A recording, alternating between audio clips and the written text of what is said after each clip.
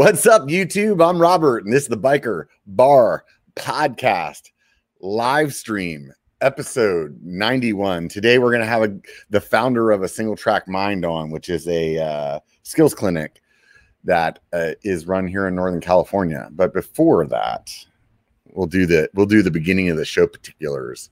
So first things first, if you guys haven't followed me on Instagram, please do that. I like watching the number count, like the follower count, grow.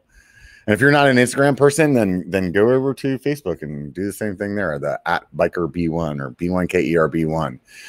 There's always extra pictures up there, kind of little extra things going on, talking about whenever I'm going to travel sometimes or this and that and the other. It's good stuff. And it helps the channel grow. And whenever I'm talking to different companies about sponsorships or something like that, they like to see all those numbers. And those are just as important as hitting subscribe here. If you haven't subscribed, definitely do that. And even for you podcast listeners, you can subscribe to the podcast too. I think that shows something. I don't know. I don't know anything about podcasts like statistics or the way that they're really ranked. I just know YouTube. And then I do this podcast, and somehow or another, things are coming along well. You guys that have written reviews over there, thank you very much. I haven't seen one in a while, so if you've been thinking about swinging by the Apple Podcast and writing a review, that would be rad, because those definitely do something. And the more positive reviews there are over there, the more that it comes up on a list whenever somebody's trying to look for an MTB podcast, and that helps. So if you guys really would like to help the channel out, and a guy in his mid-40s trying to quit his job, go over to Patreon. You can drop $1 over there and just help out. It's like a tip jar. Or you could do $5, get a sticker pack, and then you can actually just contribute whatever you want. Like, you could do like $6.27 if you want in a month. It doesn't even matter. One way or another, that stuff does help the channel a lot.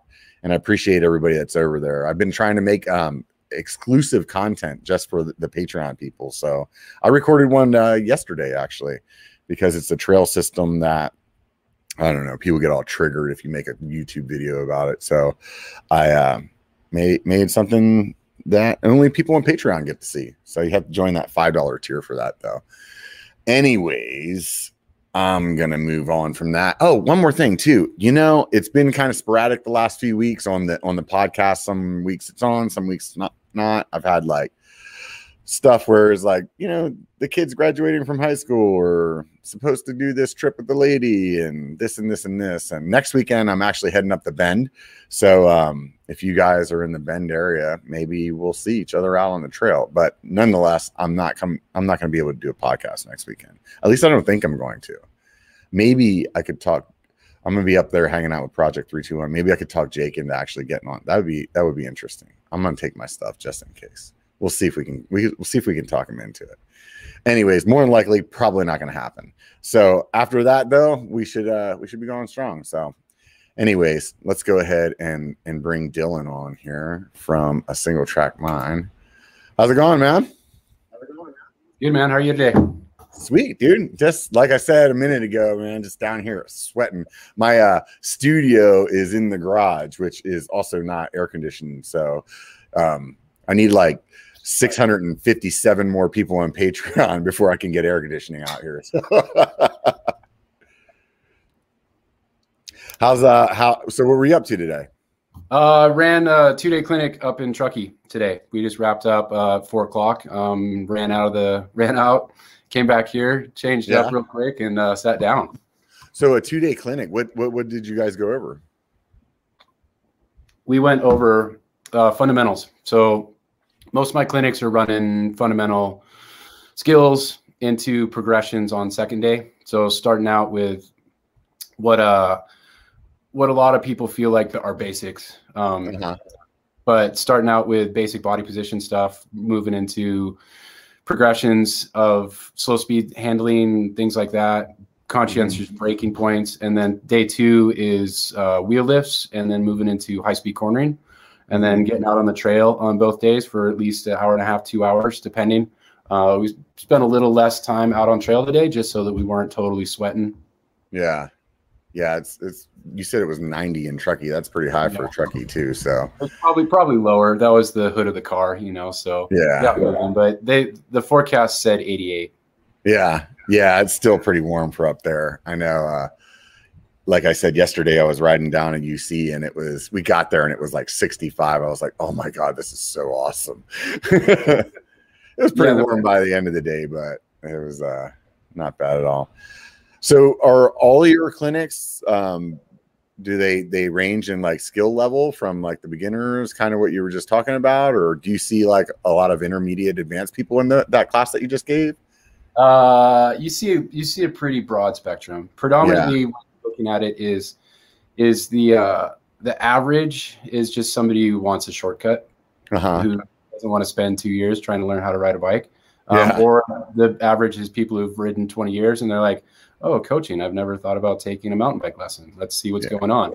I'm in that group. I should take a class. I really should. I keep telling myself I'm going to, and I'm like, I've been riding since the 90s. I don't need a class, you know? And then one of my friends tells me something, and I'm like, holy shit, maybe I do need a class. That sounds. Yep. So go ahead. It's surprising how many sort of opinions there are out there on what's supposed to be done, and how many people give you in their eyes, great trail tips. Oh yeah. Just do this and you'll be totally fine. So I try to demystify some of that shit, basically. Yeah. I can imagine I wouldn't be able to handle it. Like, I know what like kind of comments and stuff I get from people on YouTube, and most of them, 98% of them are great. And then there's like 2% of them where you're like, what?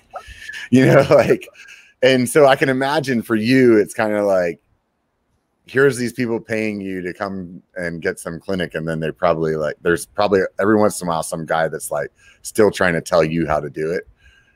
It's rare. I've only had a couple times, like I've been coaching basically for 10 plus years. And so it's, I've seen a fair amount of them. But, I've only had one that like stuck out where I was like, well, that guy was kind of like, that was a piece of work. And, he showed up and then his bike falls apart and I was like, oh, I got to fix this. I fixed his bike. And then he's like, no, I think what you're trying to say is, and I'm like, okay. And then he's like, I want a refund. And I'm like, whatever, dude. Like, fine. I don't care. Like, I fixed your bike. And then, so that's classic. I want a refund. After he listened to everything you said. Yeah. That was when I was working 3-day camps though. So that was a lot. So, well, I don't even know like what qualifies you as an instructor, man. What's your background? I just say I'm an instructor. No, I don't know what do you call yourself? Not an instructor? No, I do. It's mountain bike skills coaching. Basically a coach. Okay. Instructors. I use the wrong vernacular. I'm horrible at that anyway. It's all good. No, it's sort of the same thing. I mean, you think like ski instructors is like that's where it comes from. A tennis instructor. You know, it's rare that they're called coaches. Most of the time, a coach is like a trainer. But I think like life coach or something. I'm like, oh man, I don't need to talk to one of those. Totally. I started riding in '89. I grew up on mountain bikes. I bought my first mountain bike from the Cove in Sausalito. Well, actually, my parents bought it for me and put it under the tree for Christmas. And I lived on a dirt road. And just rode the bike to my buddy's house and rode to my buddy's house and rode to my buddy's house, wherever, and so any ride I did was a mountain bike ride because I wasn't riding on the pavement. I never grew up, in urban settings. So like all the urban stuff that came out, like BMX or flatlandy manual stuff and all that, I was like, what? Who does that? I'm a mountain biker. I don't do that. And then I realized I'm like, oh, that stuff's kind of cool. So that's sort of my progression now, is learning those things. But right on. So just a long time of doing it. Well, to go further, yes. If you want, I'll give you a whole history. I started racing in early 90s, probably, back in the days of cross country. I grew up racing Nordic skiing, running cross country in high school and everything. And then downhill just was getting started. And probably like 92, 93 was like my first downhill race. And that was the old Oroville downhill. I remember showing up in full spandex and high posting. And there's, you know, the early downhill vibe culture there, the guys in, you know, baggies and full faces and, you know, full suspension bikes and things. And they're like, you got to drop your post. And I was like, why? I never drop it anyways. Like, and like, I don't even remember what I placed at that point in time. I probably ate shit and fell off the course and was that bloody, you know, on the side of the trail. But, yeah, up until 94 on and off. And then I started racing 94, doing like state championships, California state championship stuff.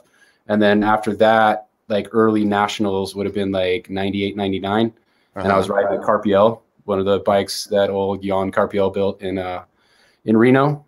Oh, right. And moved to Tahoe and used to do the old downhill series up here, the North Star series and all the national stuff. So rolling into Big Bear, you know, Deer Valley, Mammoth when they had those. Right. And then Bonner Ski Ranch racing with like Tim Krentz and Carl Rogney, all the grommets, they're Cam Zink, Cam McCall, Tyler McCall, and, you know, all those guys were racing Junior X at that point in time. Right. Yeah. Then been around for a while. I've ridden bikes for a long time. Yeah. It's funny what you said about, you know, back whenever you first started. I remember I'm from Pennsylvania originally, and there's like woods everywhere, you know? And so like, even when you rode BMX, like, let's just call it street, you would still be like taking these, like, for lack of a better term, and just be like shortcuts, but they would be dirt road, like dirt single track trails that like skirt through this forest, you know, and maybe down this hill, and people would build jumps on them and stuff like that. And it was like, that's where I started, you know? So it was like, you were on a BMX bike, but we were in the dirt, like on the dirt a lot, you know? And then, somewhere along the line, my mom was dating this guy and bought me a mountain bike, and it's kind of similar. And then it's like, oh, there's this whole other like way to do it. And, I would like ride with these guys that were like 35, 40 on the weekends. And then during the week, it would just be like ride around town and raising hell and knocking over trash cans and shit. Right. You know, exactly what you're supposed to do, right? At that age. Right. Yeah. So at what point did you decide you were like, I'm going to be a coach? Now I got the word right. I raced up until Norba basically got bought out. And then I kind of backed off because racing basically went to being sucky again, and it sort of fell apart at that point. Practice time sucked, and then it kind of burned me out on the sport. And I kind of a couple years there was like out of it, and then I came back after getting married in 06, 07, and was like, riding bikes is really fun. Like I saw the World Cup in Vigo in 07, which was awesome, and then kind of got into just trying to do something different, got into wrenching professionally, took a UBI class, and then took a camp with Gene Hamilton. And the co-coach was Greg Minar. I don't know if you've heard of him. Yeah, definitely have. And so I was like, man, coaching would be really cool. And I kind of did it just to see like how he coached. And I was like, you know, I was like, I'm a good rider. I've raced pro and whatever. And so I went there, and then I realized that I didn't know shit, and wished I had taken a lesson sooner so that I could have been faster earlier and safer. And then he offered me a job. Basically, he was like, I'll train you if you want to be one of my coaches. And so I took a training course from him in 2009, and then started really coaching for him like winter, like just the winter 2009 into 2010, and then worked for him up until like basically 2015. Oh, wow. And I got to travel all over the place coaching. I coached in Bellingham to Phoenix to Pennsylvania to Virginia, Detroit, Michigan to Austin, Texas. Wow. So, yeah, San Diego. Yeah, pretty much all over the map. What was the thing? So what was the thing that really like made you decide to do that? Just taking that class the first time, or I sort of like fell in love with the process?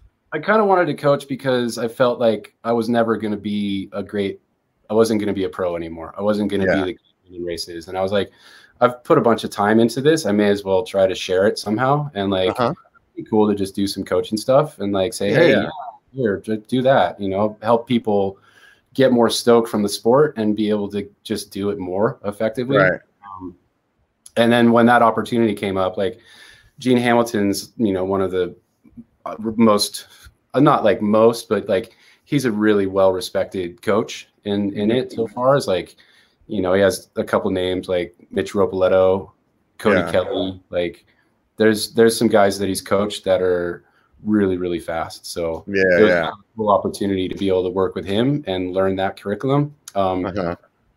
And then I started thinking about, I want to do it myself. And so I was doing side stuff. And then effectively Gene just got to the point where he's like, I need to just have my business. I can't run a multiple instructor and coach business, where we got a bunch of people flying all over the place and organize that. And so he kind of shrank his business. And that was right about the time where I was like, felt comfortable starting my own.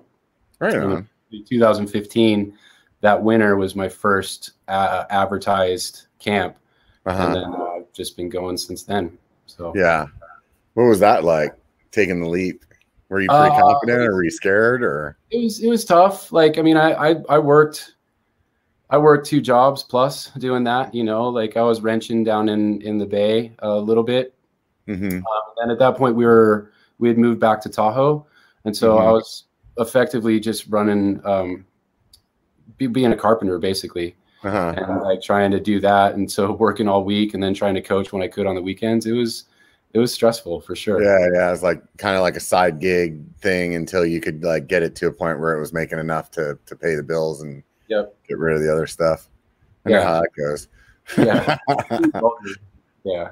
You gotta get, sometimes that's the way though. I mean, and it's tough at the beginning, you're definitely, you're putting a lot of time in.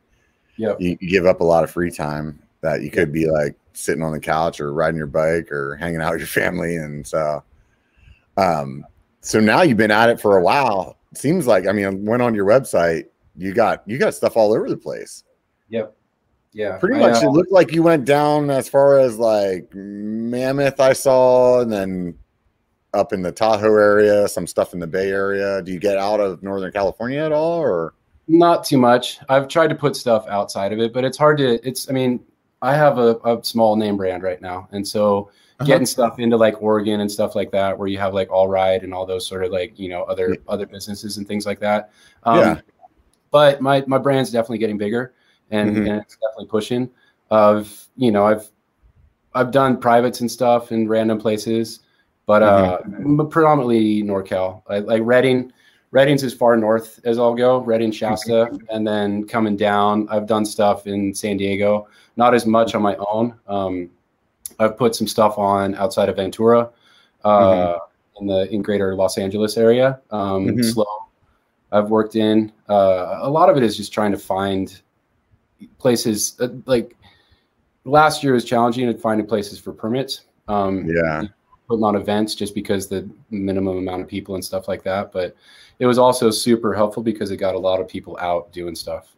But yeah, there's a lot more people in the sport now. So you have to get a permit for wherever you're giving your class at? You're making money. Yeah. Wow. That's kind of weird. I wouldn't even think about that. Like I would be like running like so illegally for so long until I got popped. Like, what do you mean a permit? I'm just fucking riding my bike, dude.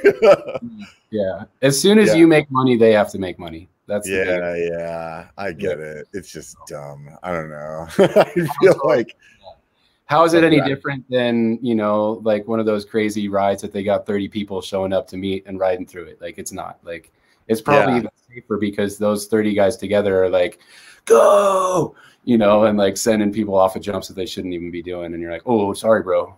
My bad. Right. I'm out, so. Right. Yeah. Like I know whenever I first started talking to Tom, the guy that runs California Expeditions, and he does that shuttling up there in Georgetown. Yeah. I didn't need he needs like permit per weekend and how many people he has and all this and that. And it's like, if you use them all up too early in the season, then you can't have, or you didn't get enough, then like, it's just crazy. I would never, ever imagine that it was something like that, but it's his is more difficult because of the transportation part of it. So he's running an FDA permit. So he has a food and like it's like a food and beverage. Like he's, like it's a crazy, like what he has to go through is a big hoop. And then the transportation is a whole nother piece of getting people in your car, all the certifications of vehicles, and then the trailering and all those parts is like, those are the challenges. And that's why that's why like the companies have a limit 8, this, that, and they have the scheduled times and stuff like that, where they're not just like, oh yeah, load up, we can go, so they've basically put it out there that they have only a certain amount to go through. I mean, I'm a little bit softer as far as what I have to deal with the Forest Service works really well with me. And so I'm really stoked on being guys. So it's a treat. So do you have to, I would imagine you have to carry some kind of insurance too, like so how much insurance do you have to carry to like make sure somebody's not like, I don't even know what the insurance is for, just if somebody decides to sue you or like if they get hurt or something? Yeah. Injury loss stuff. It depends on who you're working through. Like working with some parks, they require like $4 million. But it's surprisingly not that expensive to get the policies. Like those bigger policies are definitely a little bit more. And I basically, once I see that, I'm like, oh, I'm sorry, I can't do that. But most are like, dude, it's really reasonable. It's not like, I was thinking about trying to build this bigger event. I used to do these smaller ones, and I was trying to think about like ramping it up, and that insurance thing was one of the things I was like, I don't know, is that going to be expensive or what? Yeah. But I think some of them you can get just for like a short period of time though, too. It's not like you have to like get the insurance for the whole year. Like you can be like, I need it for a week, or whatever it is. You basically buy it for, the time leading up to it, set up, and then take down. Yeah. And you're covered through that. And I don't really know much about that, but there's great insurance companies out there. We use McKay. So they're nice. They do a bunch of sports stuff. So then I would imagine you operate under like an LLC or something like that as well. That way somebody can't try to come take your house or something like that, right? And the protection is, it's, I don't know, it's kind of like, yes, it's there, but it's not like fail safe, I guess. Yeah. I've heard that about like, what are those, the waivers that people sign too? Like it maybe keeps some people honest, but for like, they don't ever really hold up if you were in court or something like that. I don't know. They do and they don't. I mean, it depends on the judge that day. Yeah, it depends on how uptight people are. But anyways, but I wound up early on coaching high school mountain biking also. And so right on. In NICA in 2011, 10-11, I think was my first year. So right when I first started getting into coaching, and I was working for Marin Catholic down in Marin County. And so I coached those guys for 2 years as their head coach. And we wound up getting, as a small team, we wound up being in Division 1 instead of Division 2, which is like anything over like 20 people. And so we were racing against Redwood and Drake, which had like 60 to 90 man squads. And we got to go in, and our second year working with them, we got third with that squad up against Drake and Redwood. We actually would have gotten second if I hadn't had one kid have a mechanical, and we would have been second place in the state. So that's awesome, dude. Yeah. I mean, that's got to make you feel good as well, because I mean, that's something that, I mean, you train the kids, so. Yep. No, it was really cool. I had a couple sleepers that were trained by, an elite trainer that definitely put in a lot of work on the team. So it wasn't totally me, but I got to bring all the other team up there to get the points. So it was definitely fun.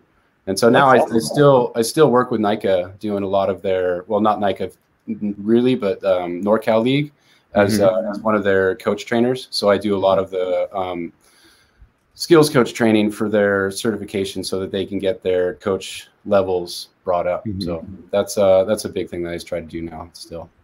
So is all the coaching you do the classes, or do you have like an individual thing that you'll do with people as well, like a different rate for that, or do you just stick with classes? No, so I do schedule classes on weekends just because that's usually when people can go through. And then I'll usually be piggybacking on either side of it on Friday or Saturday, depending where I'm at, trying to do privates in there. So how long does a private lesson last? Long as you want. I'll do packages. I'll do 10-pack bundles. So you can buy 10 hours for what is it now? $8.15. I don't know. I don't remember. Okay. Yeah, we just changed it. On the website. Yeah. Ask my accountant. Yeah. Exactly. Where is it? Click here. Right. But yeah, basically a private is 200 for the first 215 for the first 2 hours, and then 85 an hour after that. Right. So I can't, like, some people are like, I just want an hour. It's like, you can't really do anything in an hour, right? Yeah. There's not enough time to actually validate or correct anything at that point. And then I'll do group privates, and then semi-privates also, which is like 2 to 1. For the private one, what was that? I missed what you just said there. Oh no, I thought we were having audio issue. We had maybe it blinked out for a second. I was typing to the people in the comments at the same time I was listening to you. So over here multitasking. Yeah. No, I was saying I do group privates, which is basically a day rate, but you have to organize your own thing. And then I'll do team rate stuff. Which gets a small discount. So like I've worked with Roaring Mouse for years now. And then I've worked with colleges before, Stanford, UC St. Wow. So when you do the individual one, like, what do you recommend somebody to start out with? Like 3 hours or something? Like, is that like a good baseline? Or, I mean, obviously you're like 3 hours, 100 hours.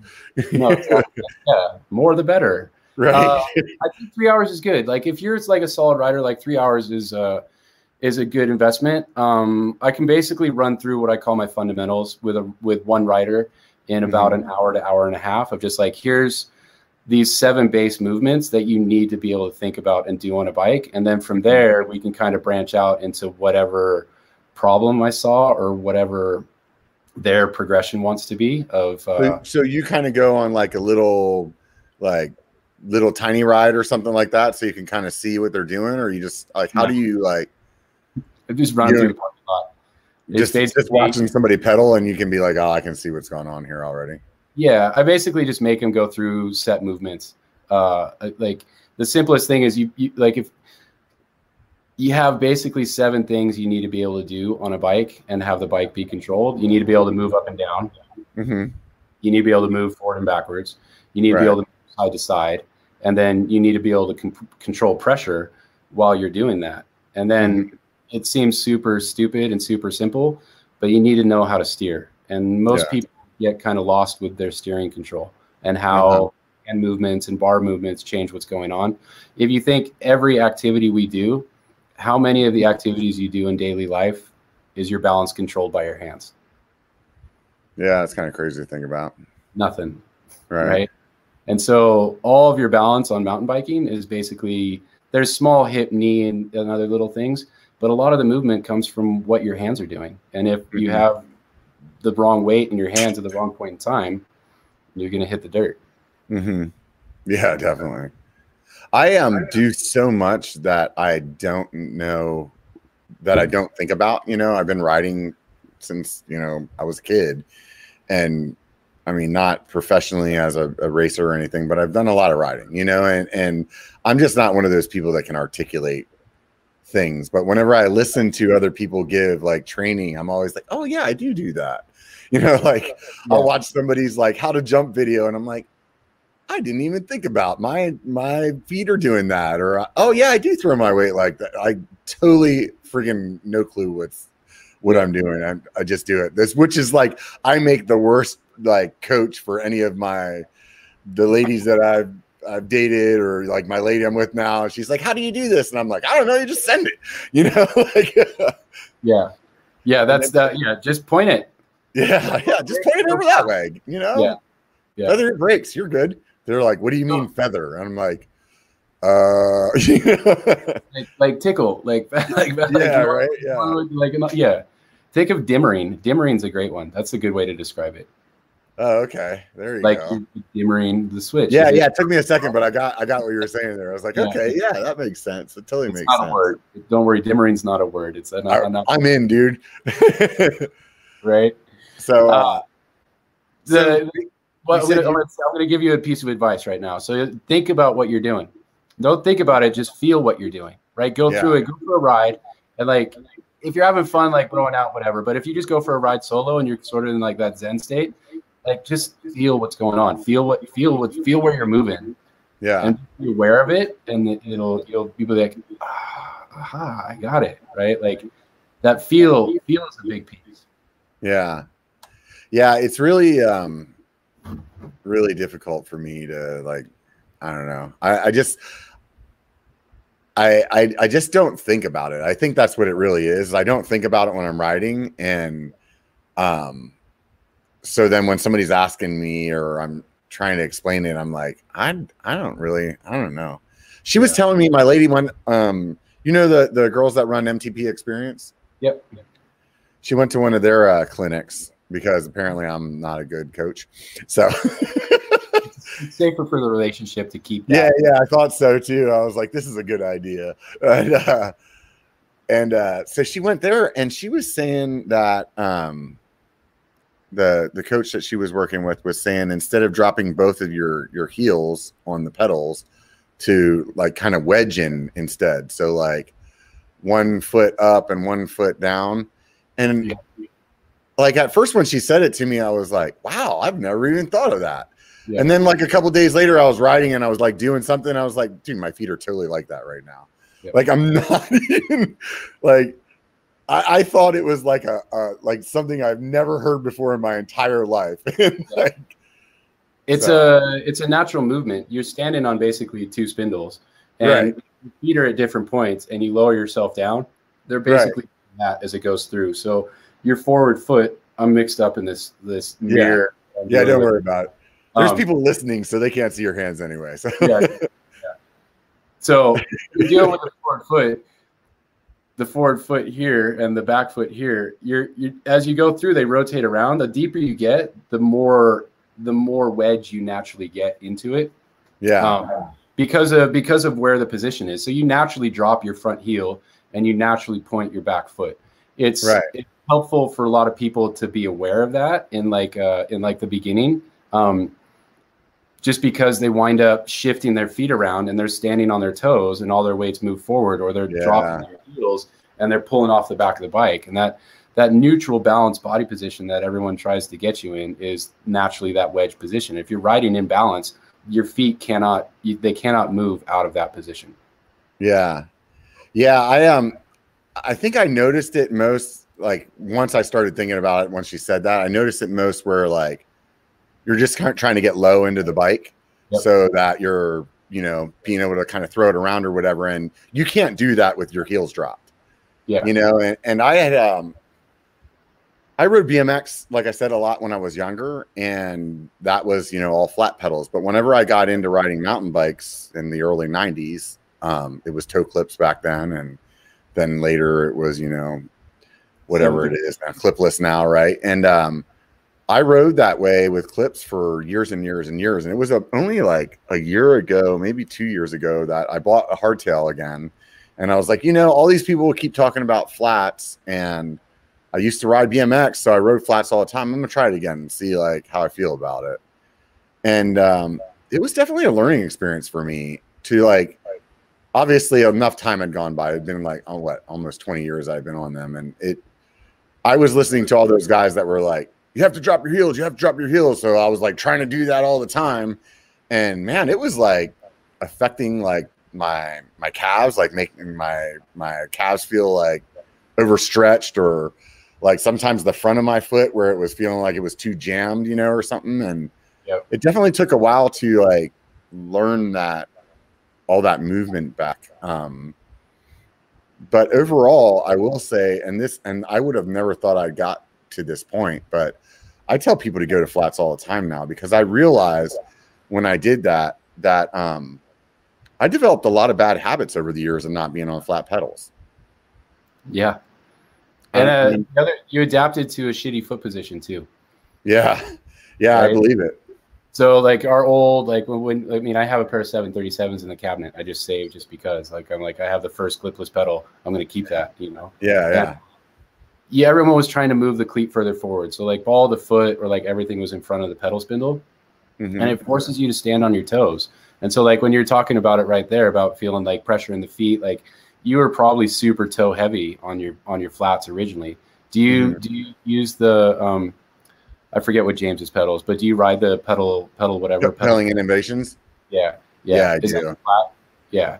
So those are awesome because it promotes midfoot pedaling. And I mean, that's the biggest thing for me is people come off of clips onto flats and they're always trying to clip in. Yeah. And it's they're just going nose, they're too toe heavy, and their ball of their foot sitting right at the axle, and it's right at the flex point, and the spindle of the pedal is trying to rotate back and forth, and so it kicks your foot, and now you're standing on your toe, and they're like, I keep washing off my pedal. And so it's mainly because you're right at the fulcrum, right at the bend point of the foot and the fulcrum of the pedal, and it's washing out and softening out from underneath you, and you're just pushing through the pedal instead of standing on top of it. And so it's like pedaling innovations, right? Is that the right? Yeah, pedaling innovations. So like James talks about midfoot, it's about supporting the foot, and you can't support the foot if you're at a flex point. And so you have to be in front of that going through. I ride way too far forward for most people. I'm, the ball of my foot is roughly at the front of my pedal. Like I'm probably an inch and a half to 2 inches in front of my axle. I've adapted to that. I started riding flats in 2002 because people were like, you can't do that with clipless. And I was like, whatever. You can't ride that bike here. It's not an XC bike. We're going on an XC ride. I'm like, I'm going to ride my 6-inch trail bike here. I didn't even call it a trail bike. It was just a bike at that point in time. Yeah, I hear you. I'm going to ride my Super T with 170 and 160 on this trail, and I'm going to have fun. Yeah, it's an XC ride, whatever. I'm going to wait for you at the bottom on the downhill. Right. And I mean, I got heckled a lot. Oh, I'm sure back then. Early 2000s on a long travel bike. They're like, you ride. I'm like, I know. I remember I know my rim width's too wide. Yeah. All the you're good. I bought a 5-inch bike in like 2005, and people were like, like they just like, that's so much suspension. What are you gonna do? Like 8-foot drops or something? And I was like, I don't know, man. I just like, okay. And like, that bike was great. Yeah. I had one of my fastest times in Downeyville on that bike for a long time. I couldn't even catch it, and yeah, it's funny that you say that. What was I going to say about the pedals? Oh, yeah, the thing that I did too whenever I went back, like before I started using James's pedals, I'm a trust that you got his name right because I'm so bad with names, but James Wilson. Yeah, thank you. I went out and bought a regular pair of pedals first because I was like, I don't have any point of reference to whether or not these pedals are going to be good. So if I just started with them, then I would just be like, oh yeah, they're great, but I wouldn't know why. So I rode like a pair of 1-ups for like 6 months before I tried these. And when I first tried them, I didn't really notice it. I was like, yeah, I felt it actually climbing, and that was about it. And then something happened to my bike that had the regular, because I had one set on one bike and then his on the other bike. And I didn't ride the bike with the other pedals for like a month. And then the first time I got back on that after riding these straight for a month, it was like, I am never riding any other flat pedals than these for like the rest of my life, or unless somebody comes up with something else better. Yeah. So, yeah. Do you ride them as well, or you like different pedals, or? I don't ride those. I actually do ride the 1-ups. Yeah. I'm sort of an ambassador for them, and they're a good pedal. I like the shape. I started off, I mean, I've ridden a bunch of them. I don't even remember what I was riding with back in the day when I was riding flats. Like, yeah, I had the Cranks Brothers for a while. Those like multiple pieces where you could like switch colors around on them. Those pedals were horrible. But it was all, I didn't know any better. I was like, oh, great. These are fine. Right. I ran Canfield for a long time. The Crampon, that pedal was really, really nice. Super slim profile. you know, where you'd run that slim profile. So all together you were getting lower, even if you were running a shorter crank, because the pedal wasn't as big, you were still getting, you know, good leverage and pedal clearance and stuff like that through there, which was really nice. I try to run super narrow. I don't really notice, like, I get on stuff and like I'll feel it here and there, but I don't get super finicky with stuff. I don't really notice it. Yeah. I think for me, whenever when I had that break, what I really noticed, and I don't know, I have like a size 12 foot. I don't know where you're at, but for me, I really noticed when I went back to the regular flats that I just felt like my toes were like curling over, and it just wasn't as comfortable. Yeah. And that's what changed it for me. And I don't know if that's just me like buying the marketing or what, but it seems like it feels good to me. And I feel like the grip is really, really great. Like it's like solid through my whole foot, you know? Yeah. So I'm an average white 9.5. Yeah. You know, like any demo shoe, I'm like, sweet. Right. And, perfect. I recommend anyone with bigger feet that they run the Pedaling Innovations for sure.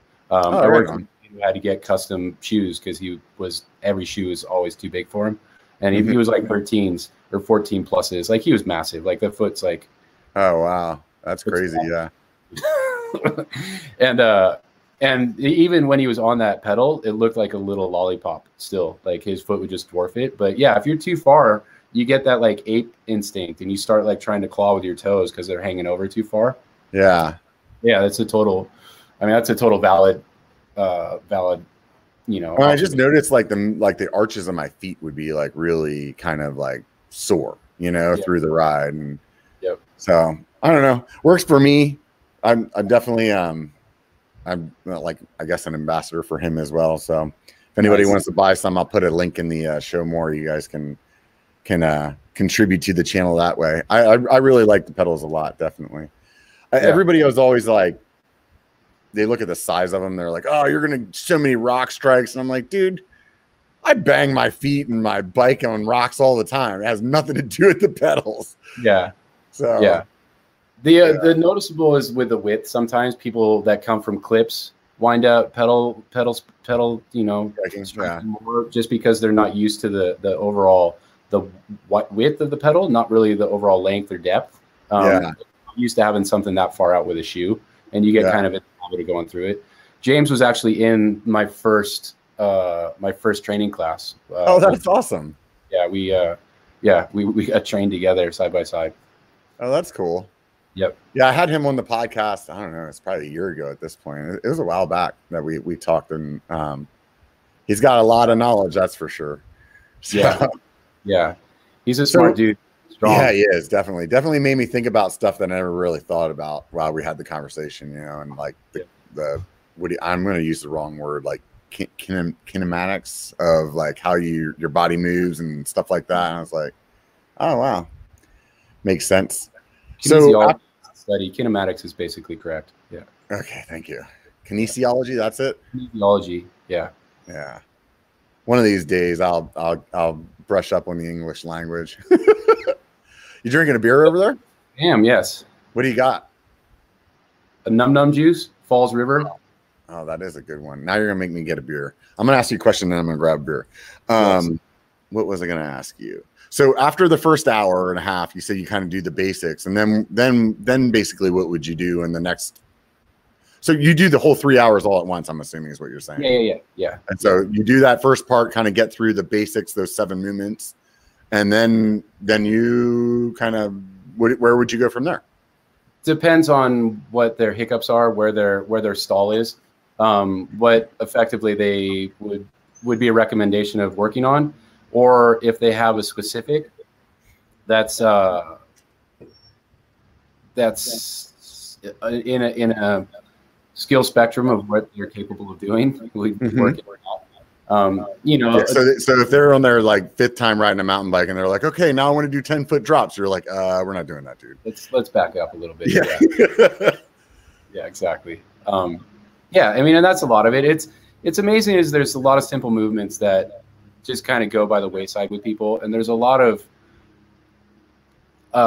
Facebook chat group forums that have a lot of people who feel their opinion is a valid argument. Yeah. Yeah, I know those guys. And it's kind of hard to battle through stuff, you know, like there's good information out there, but a lot of times the information you're receiving at those points is they're available for personal interpretation, and going through that is watching or seeing it is they you know, they hear something and they're like, oh, this is what they mean by that, and they wind up doing something that's correct as far as their interpretation of it, but might not be actually correct as far as the actual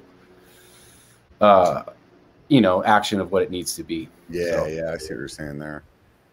So when you're doing that thing up in Truckee, do you go like to the Truckee Bike Park and work with people there, or do you guys go out to a ride somewhere? Like, there's a local OHV park that accesses a bunch of variations of trails, parking lot with restrooms and things like that. Low distraction usually, where there's not a bunch of guys riding by with cool bikes and kids, you know, falling and bleeding on the ground and screaming for their parents and stuff like that. So it's a better learning environment. That sort of, those events don't really lead to people feeling too inspired to do things sometimes. Or too distracted to pay attention.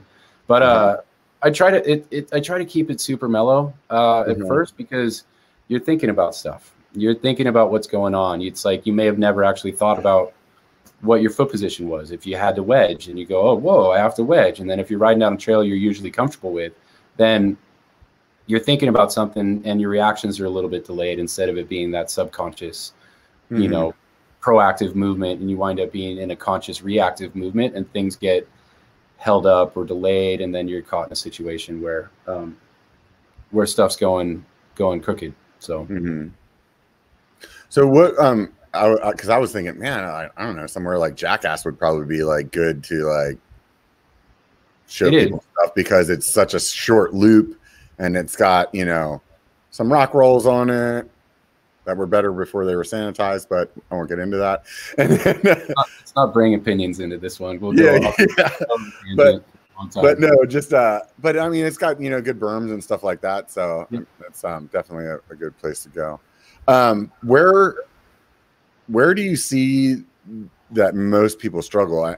You said earlier with just steering alone, or is there other like maybe the top? What are like the top 5 things or 3 things that really like jump out to you that people are usually really need more help with?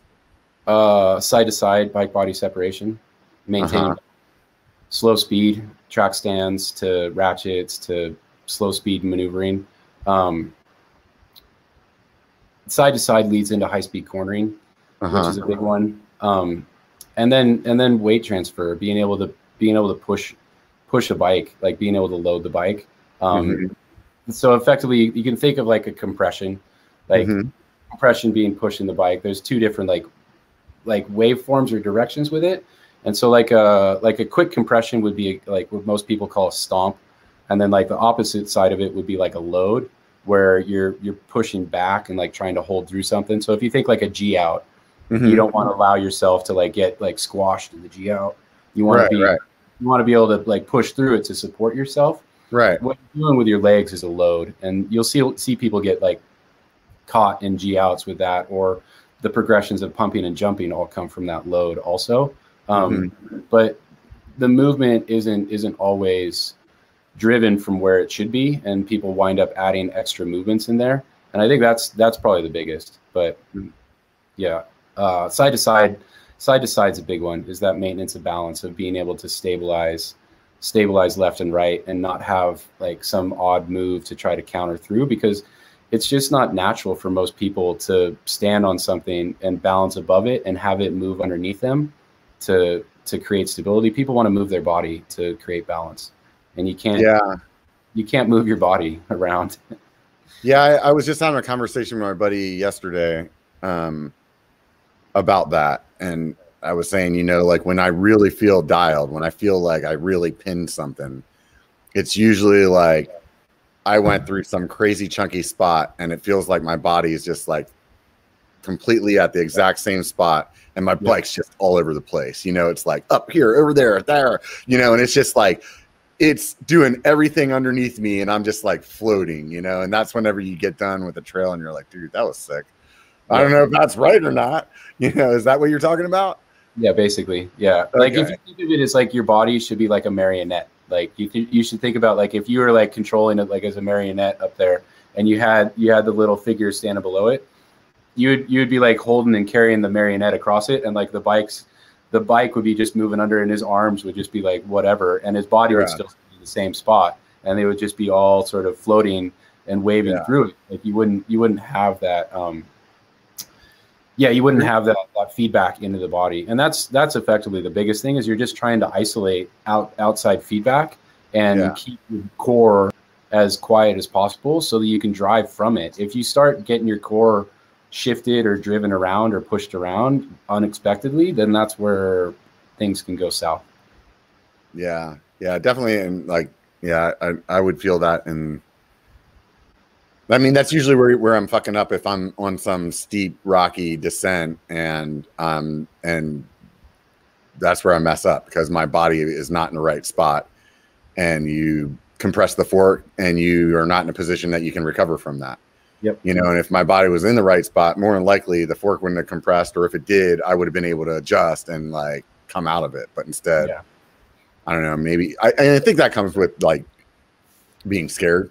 You know, so when you're scared, at least for me, because I come from back in the day when everybody was just like, get your butt behind your tire, you know? So like when I get freaked out, I'm like getting way back, and then I'm not like weighting my bike right, you know? Yeah, exactly. Yeah. You know exactly what you're doing wrong. That's awesome. Yeah. But, you know, I've been doing it for I know myself well. I can't like do anything for anybody else, you know? That's what I'm here for. Right. Yeah. You just got to get more people hooked on the sport, and then I'll just get more people hooked on the sport, and then we'll both be getting more people hooked on the sport together. Right. Yeah, no, that's awesome. I think another thing too, that has a lot to do with, because my riding has changed a lot in the last year, but I've also lost a lot of weight in this last year. And, I think that level of fitness that you have in your core definitely determines a lot of how well you're riding. And I would have loved to have argued with that, you know, a year ago when I was 60 pounds heavier than I am right now, and told you that didn't matter, but it's really relevant to me now. Like I notice it, where it's like, I didn't have the energy to throw my bike around the way that I do now, you know, like the way that, I don't know how to explain the movement, but in certain, like, I'll take a swing at it. Like say you're climbing and you have to like lift your front wheel and push the bike forward over something, and then, you know, like your body English in it, you know, over this little rock or something, you know. And before, it would have been just like try to like smash the pedals enough to like do that, you know, and that takes a lot more energy, you know. Yeah, I mean, it becomes like a weight rep count, right? I mean, the more weight you're pushing, the harder it is, right? Yeah. And I mean, you were sort of adapted to that, but it also is that if you're pushing more, the larger the rep is, the harder it is to do. And that's what people is, they'll be pedaling, they'll pedal high gears, and it's like, I'm getting tired, and it's like, well, spin that thing up, like more reps, lighter weight, and it's in an efficient. It's in a point of efficiency too, is that the more natural the movements are, then the less extra effort you're pushing to get into it. And like, if you coordinate those basic fundamentals, a lot of stuff builds off that. And if you're using an extra hip movement in a movement of trying to push the bike forward that doesn't need to be there, then you're wasting energy. And if you're doing that several times over a ride, where you're shifting a hip position or trying to push somewhere else to get through it, then you're effectively shooting yourself in the foot, because you did 3 moves that only needed to be 1 move. Mm-hmm. You know, or the same as like where people look at a little rock and they're like, oh, I'll go around it. And you go around a little rock to avoid going over it 6 to 10 times. Now you've added 30 feet to the trail. And if you keep doing that the whole trail, then you're at 500, 600 feet. You know, I mean, it doesn't seem like a lot, but also each of those movements requires more energy to coordinate, you know, to physically think about and move through. I've had a few people that I've helped get into the sport over the last year, and it's really hard to get people to understand that you, like, just run into this shit.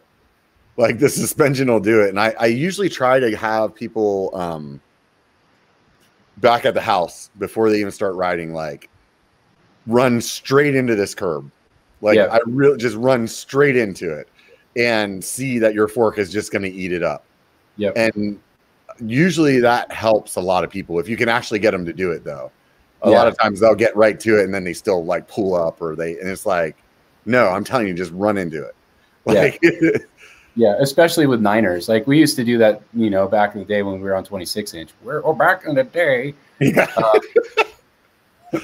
But yeah, you'd go into it and you'd be talking to somebody, and like when Gene and I would go through, it'd be like you'd have your hand off the handlebar and be like looking not even at the curb and like talking to them and just smash into the thing, and they're like, oh my God, and you're like, it's not a big deal. Like, but a curb is basically the largest small obstacle you can roll over without like having to do something. Like, you can basically just hit it and absorb through it because it's hitting low in the radius of the wheel. And so where the force is, there's enough of the wheel forward of the curb that it's still rolling forward. If you hit it far enough back and you're close to actual end apex of it, that's where stuff gets crazy. And the thing is that most of the impacts, even if you're looking at like some crazy rock on the trail, your actual point of impact for the tire is usually smaller than a curb, and you're going to roll up onto it. But people see like a 16, 18-inch tall rock and they're like, oh my God, that's massive. But unless it's a vertical edge, most of the time when you impact it, it's going to be low enough that the first impact is technically a curb. You just have to allow movement to let the bike come up and go over it. Yeah. That's one of the things that I guess the reason I try to show people that is then I tell them then when we're on the trail, like, look, is that rock sticking out of the ground more than the curb? No. Roll into it. Like, just roll over the damn thing. Like, it's like, you'll be surprised how much easier this ride gets when you're not doing exactly what you said, like just around and around and around. And you figure out that you're like, that's what's making you slow, you know, like. I mean, it's effectively micromanaging where you go through it and you're just like trying to like pick this line, pick that line, knife back and forth and go through stuff. And there's points of managing things, but you want to make sure is that you're taking the most efficient line as you can, and that you're going to go through stuff. If there's a small rock at the beginning, you want to roll over that small rock to go through it. If you try to avoid 3 of them, most people forget that they have a trailer behind them, that there's a rear wheel, and they turn through it, and then all of a sudden the rear wheel hits something that they didn't expect, and then they get bucked, and then they panic, and they're like, oh my God, I didn't know that was there.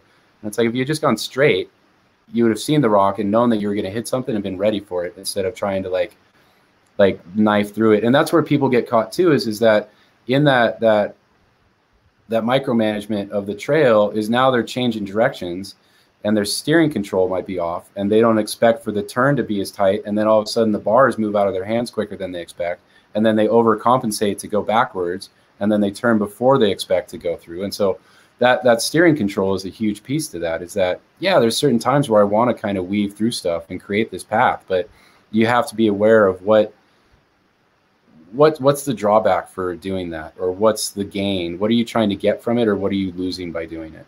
And that's the battle with mountain biking, is there's a lot of gain loss, you know, movements out there of this is going to benefit me how, or is it not going to benefit me? So yeah. Do you talk to people about like pumping or anything like that, or it comes up? Yeah. Pumping's a confusing one as far as what your actual, like where the movement's coming from and the timing and things like that. And it changes with bikes, it changes with terrain and all those pieces in there.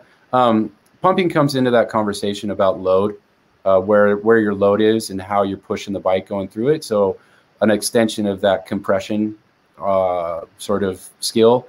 That compression is something I talk about as a skill, but the load that's necessary to create pumping is really hard to create on most trail systems if they don't have like a really nice roller or something where people can actually work through the feeling of a true pump track. Yeah. Because the timing's really hard to schedule if it's awkward, if it's a natural feature. And that's a problem for sure for a lot.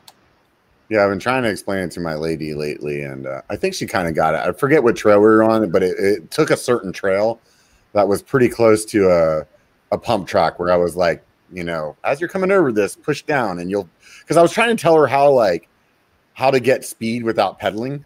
Yep. You know, and it was definitely one of those things that I think a lot of people don't do, you know. At least I don't notice it. You know, you can usually tell, like, because I'll end up doing it even in like rock gardens and stuff where it's like I'm just trying to get a little speed and I don't have time to fucking pedal, right? So I'm like, just or using this little section, you know, and just pushing it down, you know.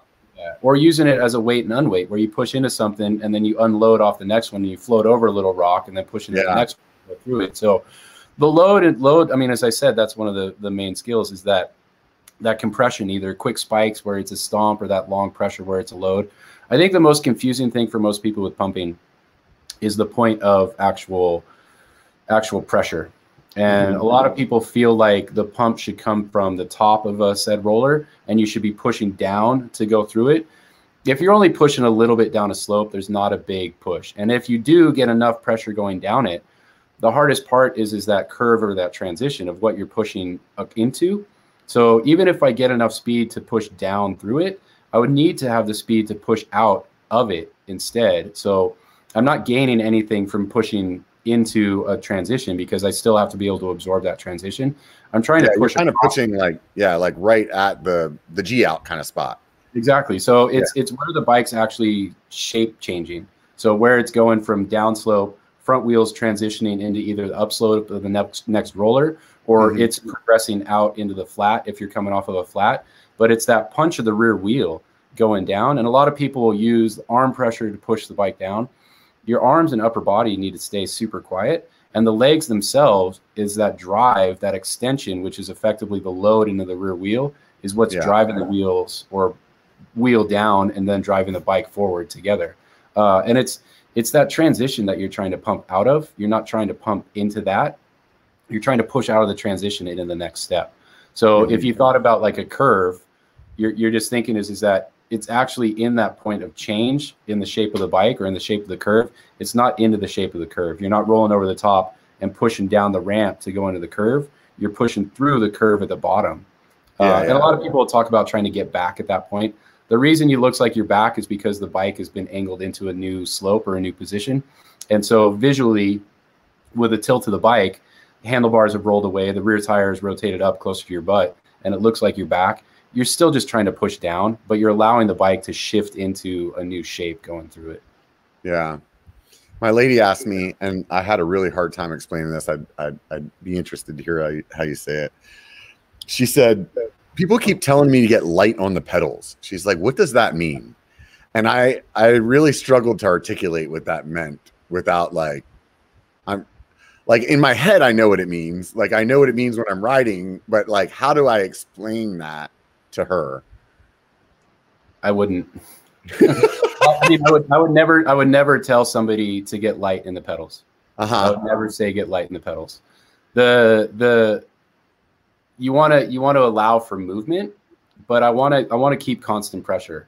And the way I would say you would think about getting light in the pedals is that it feels as if you're because like if I feel like getting light in the pedals, I feel like there's separation and that and I don't think that's what they're explaining. I think when somebody says that, and this is just my assumption.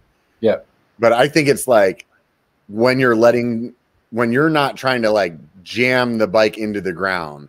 So you're letting it like come up as you're going over that rock and you're still keeping planted, but you're not trying to like push it down. That's the best way that I could explain it. But I think maybe lighten your pedals is probably the wrong thing to say because it does lead to making people think of what you're saying, where you're actually like kind of lifting your feet off of them. So if you think of it as what at that point, if it's pressure through the feet alone, you're softening So your knees would be going soft. And so you're trying to allow for effectively movement of the bike upwards. And so the first hinge would be at your knees. It moves into what would be, I mean, most people call it a hinge effectively. It's that, that ability to let the hips drop back and allow the legs to come up in balance. It's the opposite of the compression. So that compression or load and that stomp, that spike as that stomp of the bike getting driven down. In the reverse aspect of it, it's the bike getting driven up. So it's basically a negative of a spike. And so it's a return. And if you can allow for the bike to move in the same path opposite, then you don't have to truthfully unweight. You just have to not allow for the transfer of energy to affect your core and lift you up. And so you're trying to dissipate whatever that is, whatever frequency is coming at you, by a softening of the knees and a hinge of the hips to allow for it to move up or back towards you.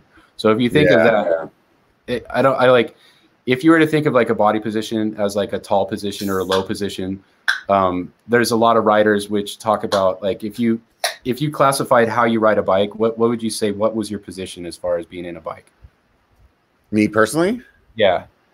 Like if you called your average position, do you feel like you move around a bunch, or do you feel like you ride in a position? I move around a lot. Yeah. Cool. Yeah. I don't, I'm all over the place because even like climbing, like sometimes I'm sitting up straight because I need to like unload my back some, you know, just and get some air in the lungs. Yeah. Yeah. And then sometimes I'm freaking, bent over in like almost an attack position because I'm trying to, lift up over something so I'm kind of definitely all over the place. I don't like have a rigid position, but I think that's because I'm super comfortable on my bike.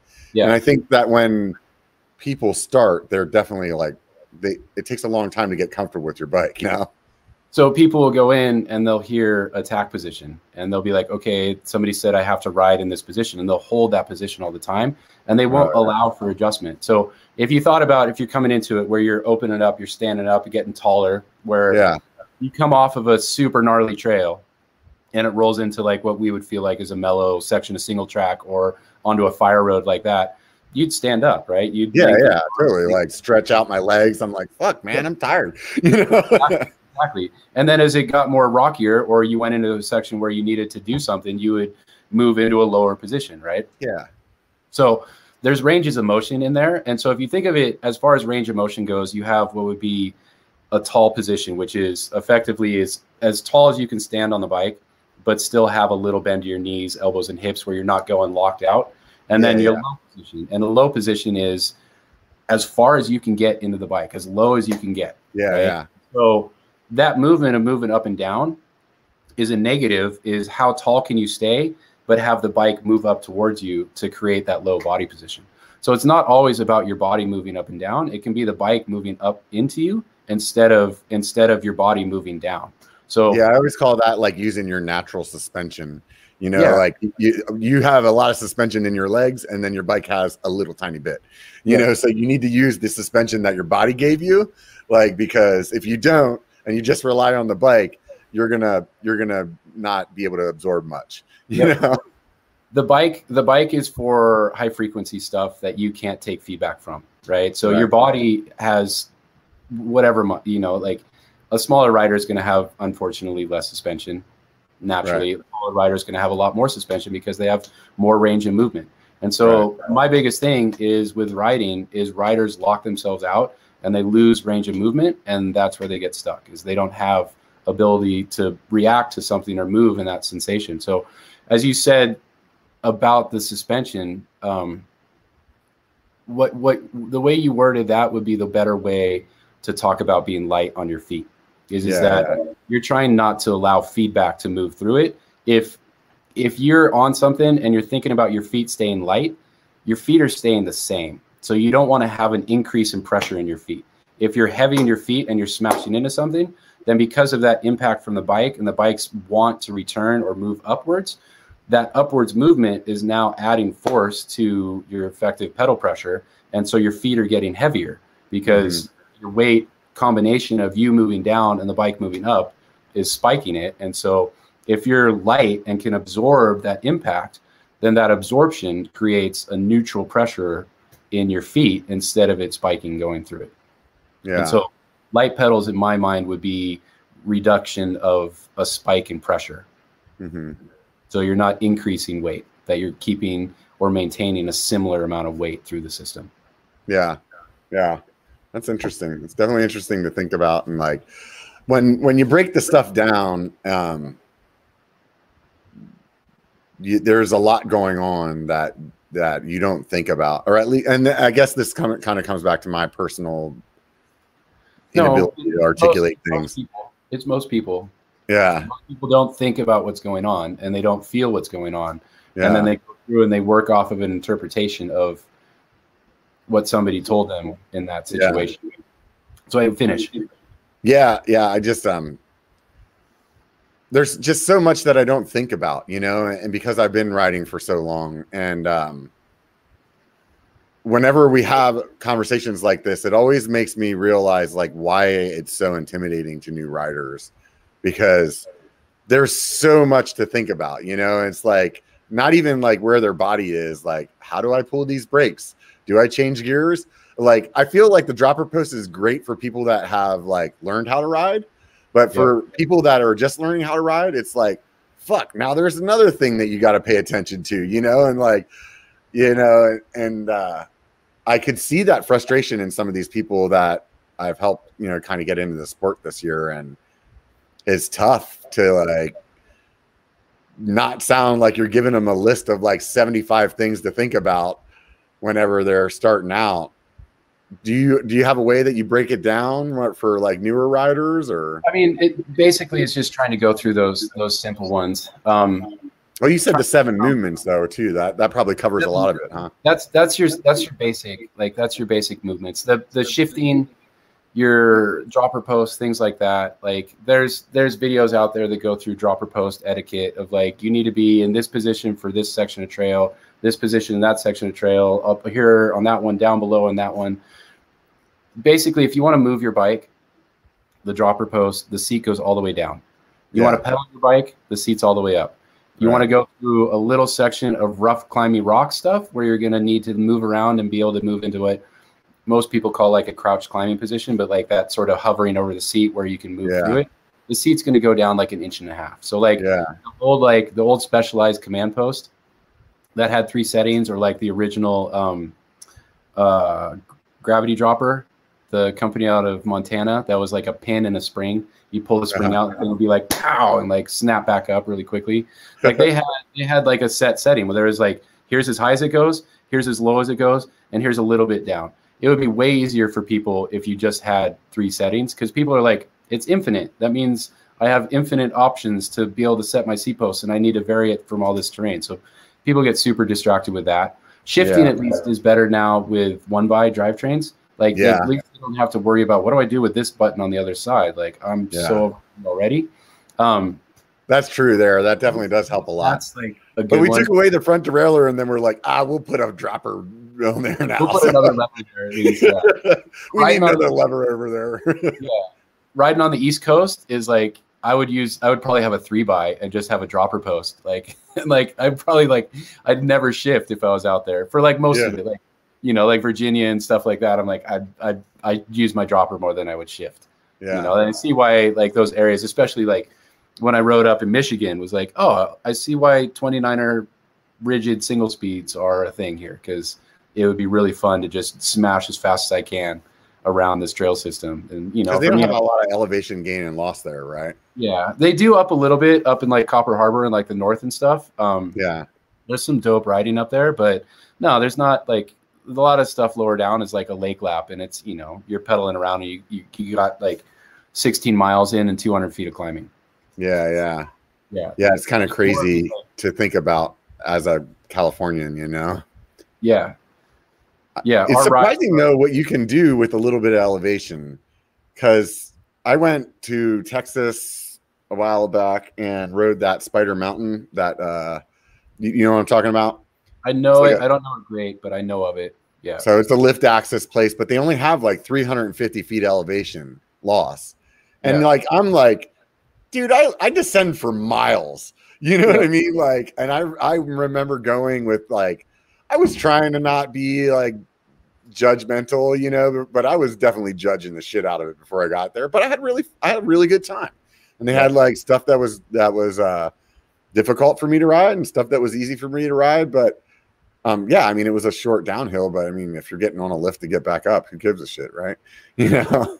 Yeah, totally. And you get into stuff like that, and it's the builder, you know, that like you can have low vert, but if you have a legit builder that like knows how to put a trail together and how to get people into a flow or connect into, you know, some NAR or work through where you have like a progression into things, like that's a huge amount on the builder. You can ride like a lot of vert and only have 300 feet of really quality trail. You know, like there's a lot of places where I'm like, that trail was cool, but you know, I only really liked 4 rock gardens and those 5 turns. Like I would have been fine riding that section over and over and over and over again. And sweet, right? Yeah. What helped get me stoked on coaching was coming back and having free time and crashing the economy and not really having work and finding stuff that I needed to do. Right. And basically building a bike park at my dad's ranch. I had, you know, his dozer and went out and built my own pump track, built my own set of doubles, built my own dirt jumps below that to a, you know, miniature like 4-cross course. And then I had 300 feet of vertical and I just built like 4 or 5 trails down it. And dude, I was like, mountain biking's awesome. And I had a small palette to work with, but it was so fun. This is my first year. I've done trail work in the past, but this is the first year that I've built a trail. And it definitely like totally changed a lot of things for me, you know, and there's so many aspects of it that I love now, you know, that I never really thought I would have got into, but man, you really appreciate those guys that can build really well. Yeah.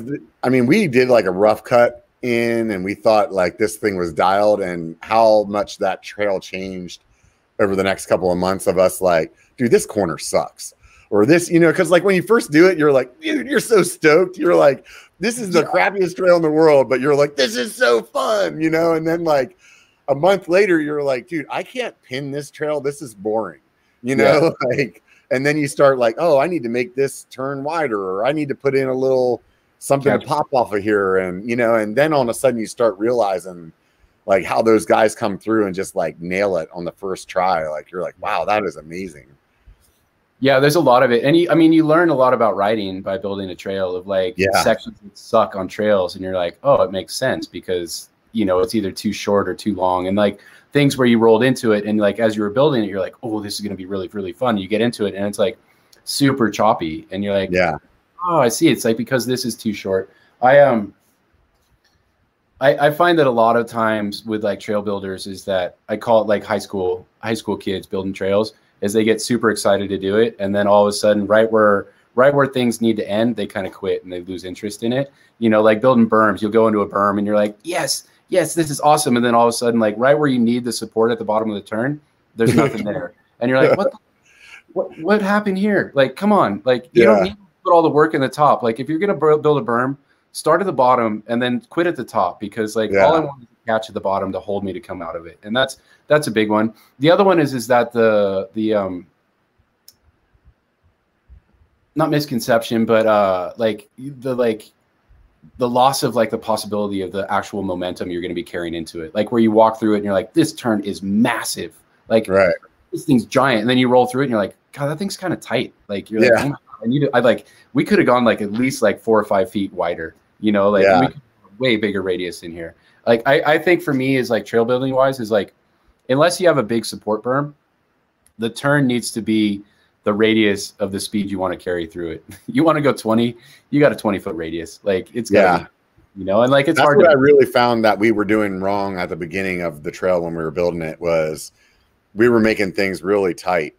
And then it was like, yeah, that'd be fine if you were going 5 miles an hour. But like when you want to come down this hill cooking at, you know, 15, 17, 18, 19 miles an hour, like that turn needs to be a lot longer, you know, like, or you're just going to jam your brakes and then you're losing that like flow, you know?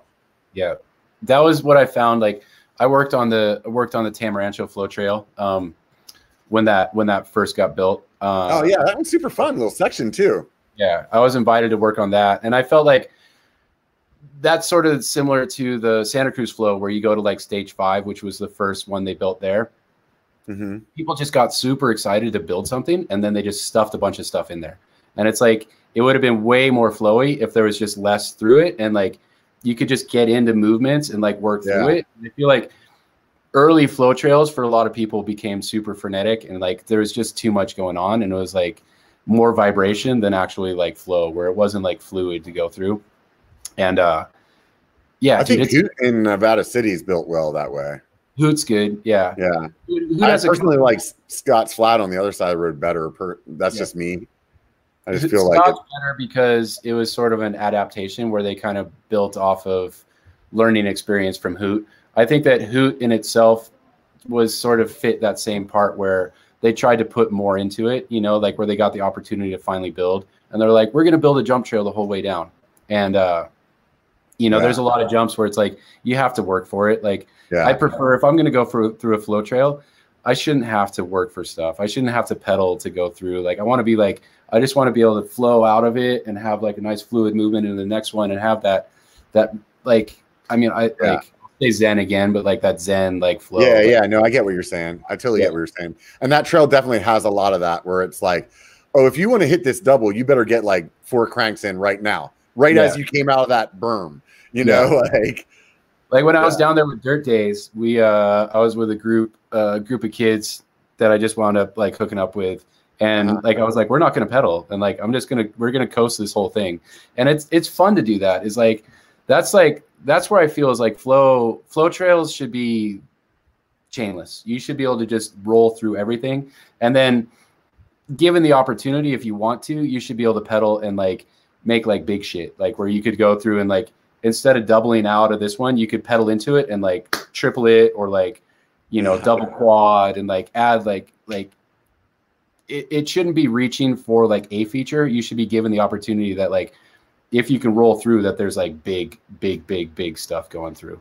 Like that for me is like flow, is like the opportunity to create bunches of options for people where average riders feel like they're Superman, and then where Supermen feel like gods, you know, like I think that's funny you said about the float or the not pedal thing. One of my you're familiar with Auburn, like SRA?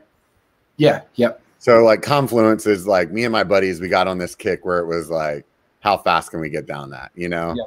And we're down at like 5:30 right now, you know, we're freaking killing it, right? So one of my buddies, which you probably know him as well, not buddy, but the guy Dave from Victory Velo, the bike shop there in Auburn.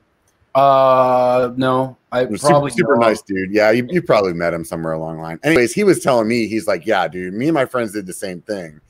And he's like, once we got to a certain speed, it was just like, we're gonna kill somebody or ourselves trying to go down this trail faster. And he's like, go to the top and just put your wheel against the gate. And try to get all the way to the life jackets at the bottom without pedaling. And there's some like punchy little, like, they're not climbs, but if you're not pedaling, they're climbs, you know, like. Yeah, totally. So, and, I mean, it teaches so much about conservation of movement, being super efficient with what you're doing. Given the opportunity to pedal, people will waste energy. In a turn, in a movement, going up and over stuff, because they're not afraid of it. Like, you look at like Gwen in Leogang, whenever it was, when he did the chainless win there, and then Nico Mulally in World Championships where he got second or whatever it was, chainless, where he blew out halfway. Like that's the legit, like, being able to ride fast without being able to pedal is like, dude, it moves straight into pumping. That conservation of movement, timing stuff, being efficient with braking, conscious of line choice, like all of these things come through. So when I worked with a high school team, we would do that. We would go through and like ride Tamarancho, and the flow trail was just finished the last year I was there, but we would go through and we'd roll through a section of trail, and I would be like, no pedals. We're not pedaling all the way through this, right? How far can you get? And like kids were stoked when they went through, and then all of a sudden, like 2 weeks later, they made it through the section. They're like, oh my God, I made it this time. I'm like, yeah, awesome. Like, yeah, it's fun. And like, as far as like public trails go, it's a way better sense of like trying to like push yourself. Yeah. Is because you're not trying to ride as fast as possible. Stravass holding it. Yeah, totally. You know, you that's totally what we were doing. yeah. Is you can go through it and it'll give you this like sense of like the same feeling.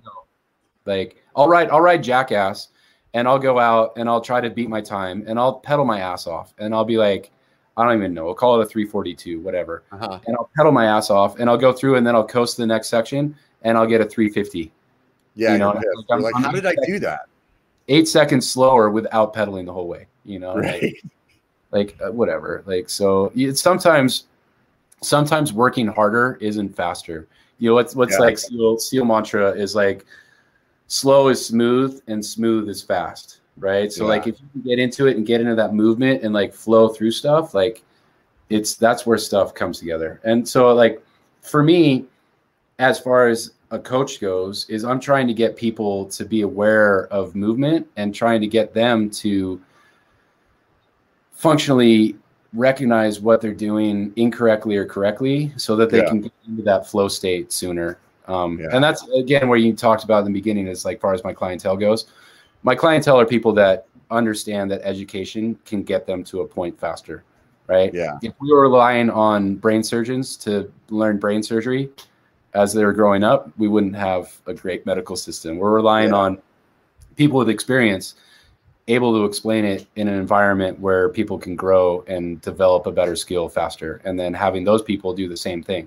So I expect the next set of coaches that come out after this are even going to be better. Like, I would call myself a second generation coach, learning from Gene, who effectively was one of the first marketed coaches. There was definitely coaches in the day with Ned Overend and all that stuff in there and Tomac, but they looked at like motorcycles and all those other pieces and then adapted it towards mountain biking. So I'm not advancing the sport as far as creating something new. There's always been coaches and they've always like effectively talked about the same thing.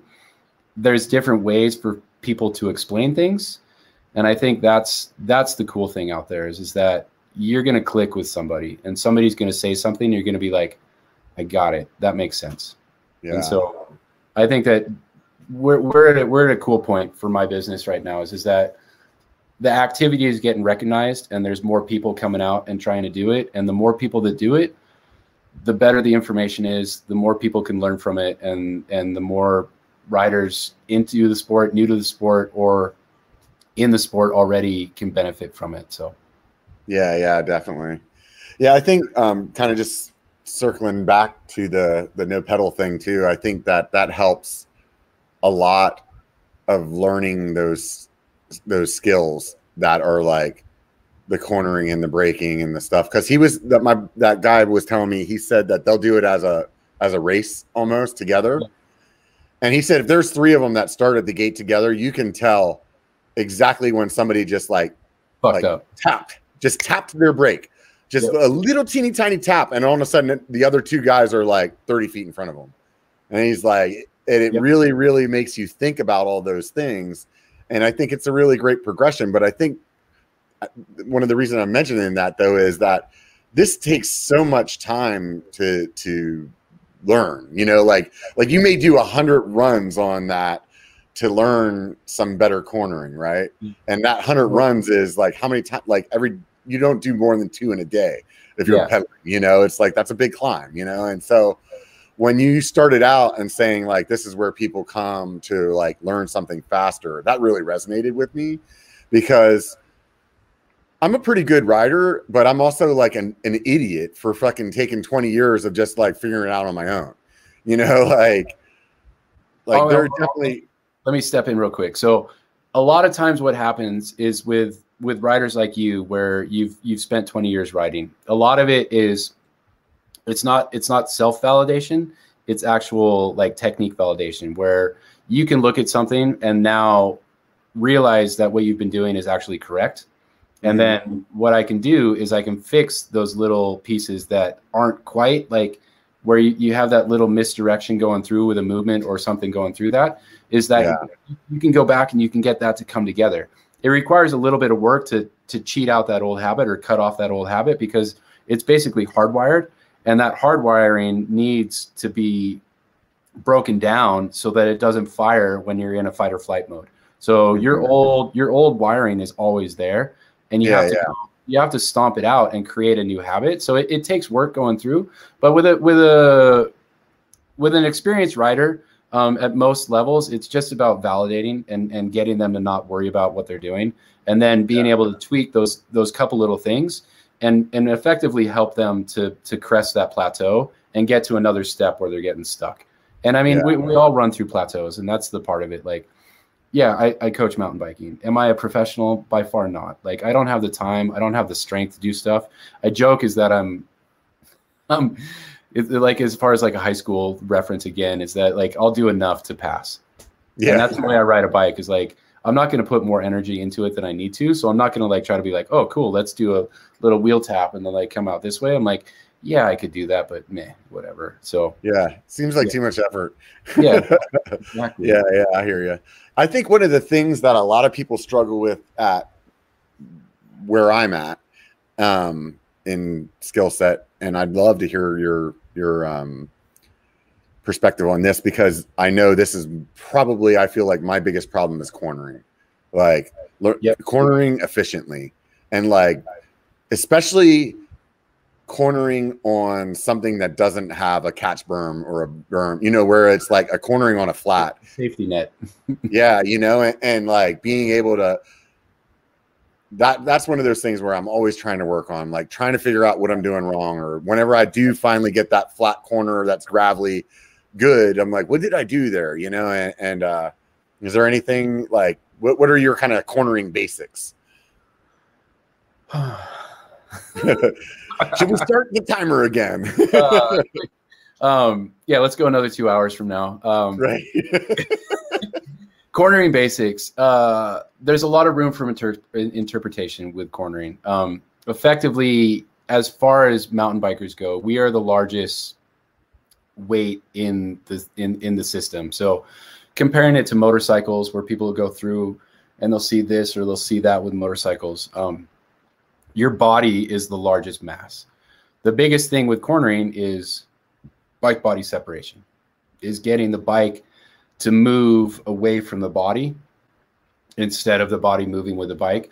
A lot of people will go into a road habit where you'll talk about pointing the knee, dropping the outside foot, and kind of leaning into the corner or kind of standing up. I call that a Captain Morgan turn. So if you picture Captain Morgan standing on the rum barrel, that's a Captain Morgan turn. It's not the best. It works here and there, but it's not the best going through it. Side to side bike body separation. I feel there's a battle with a conversation about foot position, of where people should position their feet in there. The side to side that everybody talks about is obviously leaning the bike away from the body. You should think about your outside hand crossing in front of your chest. If your outside hand doesn't cross in front of your chest, it means you're leaning. And if you're leaning, you're shifting center of mass off of the point of balance as far as reference goes. If you think I saw Lee likes bikes talk about this before too. So I'm not going to plug Lee, but he has by far the last video that he put out with Jay of Joy Likes Bikes, or whatever his name is. Yeah. That's by far one of the best cornering videos out there. I think that's the one I'm talking about. Yeah. I don't like the fact that he says that if you can scallop and work through his scalloping, if you're not on the ground, you can't slide out. I think you're basically pushing, where if you're unweighting and waiting, then you have points that you could slide if you're trying to wait at that point. But he talks about his foot position and that movement going through it. Simon Lawton, the Fluid Ride, talks a little bit about it, about dynamic foot position. The biggest thing to think about is where your weight is. Is it centered over your contact patch? Is foot position creating a force that's not appropriate for what you're trying to do?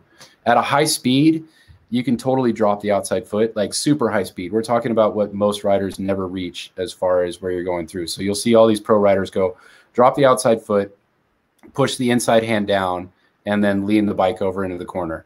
At that point, yeah, at high speed, super, like we're like high. It gives you the opportunity that you can pull the foot off. So if you ever watch like Carver, does that reference make any sense? Chris Kovarik. Okay. Chris Kovarik is known as Carver. You'll see his drifty videos, and he's foot out, flat out, like foot's out in the front, outside pedals all the way down, drifting. It gives you the opportunity to step off the bike. What most people need to think about is maintaining equal pedal pressure. And so think of like scale of liberty. You're sitting there, there's balanced weight on either side. If you're going through that balanced weight, if one shifts, then more weight's moving to that one side. And what usually happens is people pull weight to the inside with a foot, and it'll pull them out of balance, and they'll feel like they have to lean or get crooked going through it, and it pulls them inside. If you can weight equally, then you can absorb going through it because the weight's moving up into your body. You're still at what's a level pedal. And I'm totally rambling right now. This is one for me is like, it's really hard to explain and without a visual. Level pedals is another valid one, but what's happening is there's equal weight going through it. So to be honest, you're actually dropping the outside foot, but you're still maintaining a level pedal position, which is super confusing for people.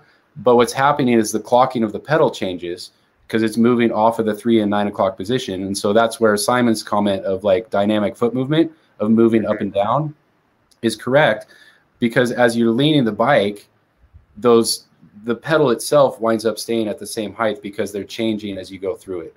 And then at that point, it equalizes weight in your feet, where that comment earlier about light feet is all your weight should be in your feet. That's what you stand on. Your hands are what's controlling your lean left, your lean right, your forward and back bike body separation, the absorption or rotation around the bottom bracket. And if you aren't balancing your feet, you can't do any of that through a corner. And so what happens is most people get into it, they'll drop the outside foot, they'll push back off the front tire, and they'll unweight the front tire, and then the whole thing will push out away from them. And so if you can keep your feet level, weight still is balanced over the pedal position or over the axle, bottom bracket, so that now weight's equally distributed over your front and rear wheel as best as it can be, most likely at a 45% weight on the front and 55% in the rear. And now you can increase forward pressure on the wheel by pushing on your outside hand.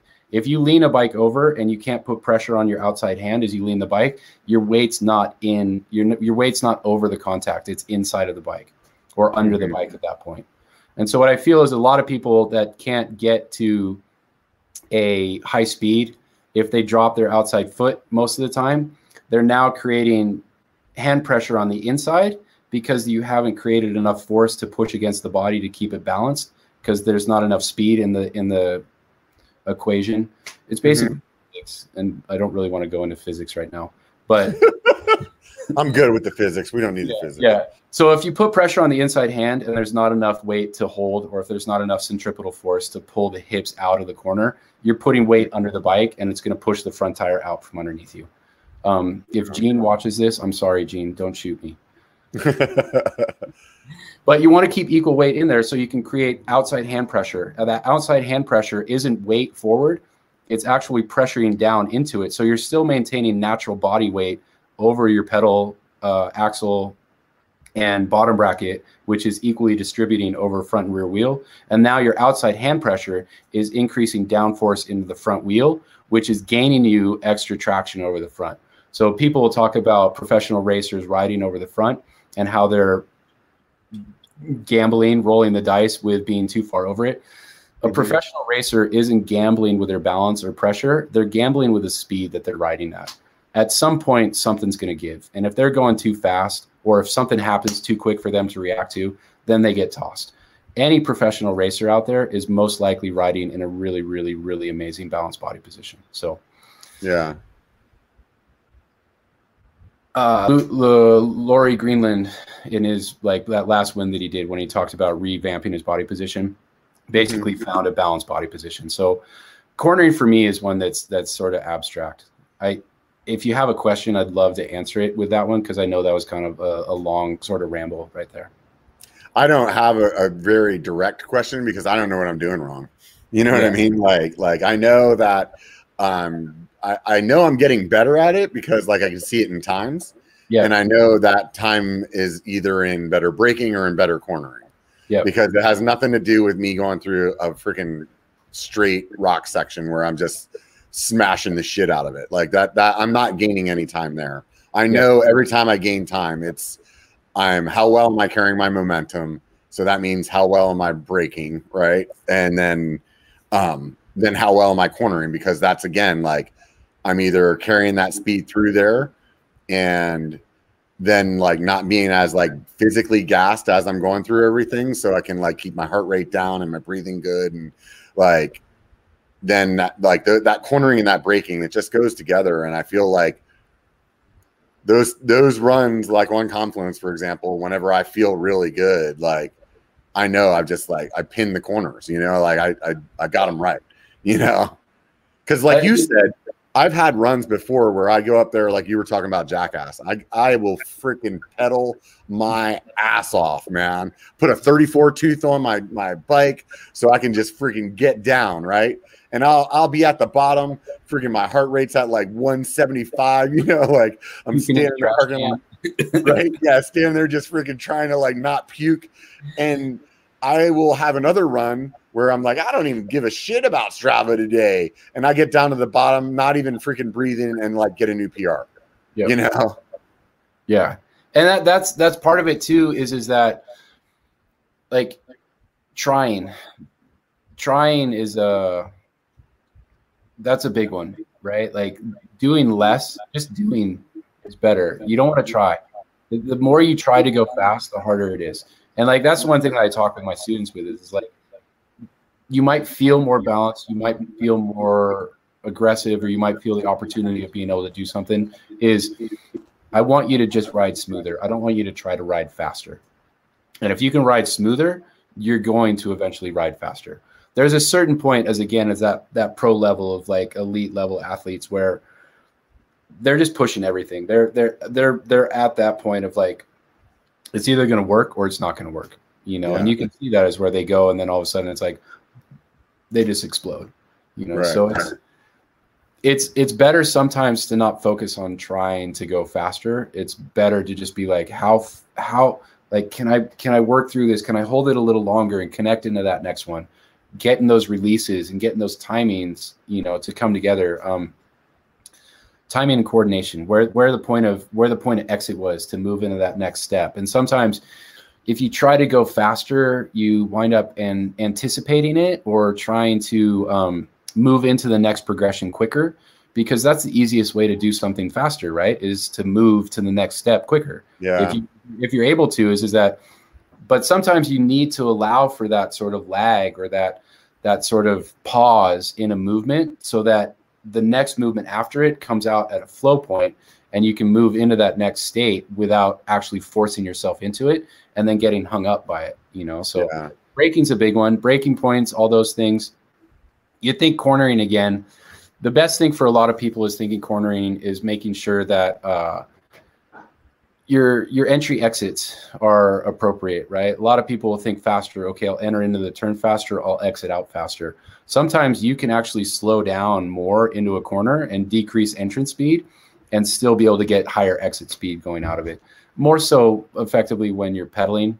It's if you're not pedaling, that entry exit speed is way more dynamic. And like if you can get good brake points and then enter into a corner and have appropriate speed for that corner and allow for the turn to accelerate you through without a panic, then you're gonna be the fastest. And that's like, most pros are thinking about high entrance speed, maintenance of speed, and then maintaining high exit speed.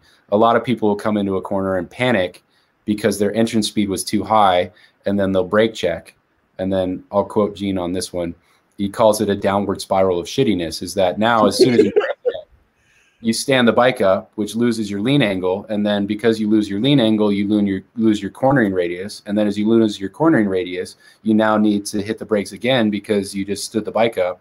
And now you just spiral out of control in that spot. And and wind up losing. Yeah, I feel like, and that's probably that downward spiral of shittiness is probably something that I end up doing, because as you were explaining that, I was thinking about, there's this one long sweeper at the beginning and it's like kind of gravelly, and that one I always feel like the left-hander.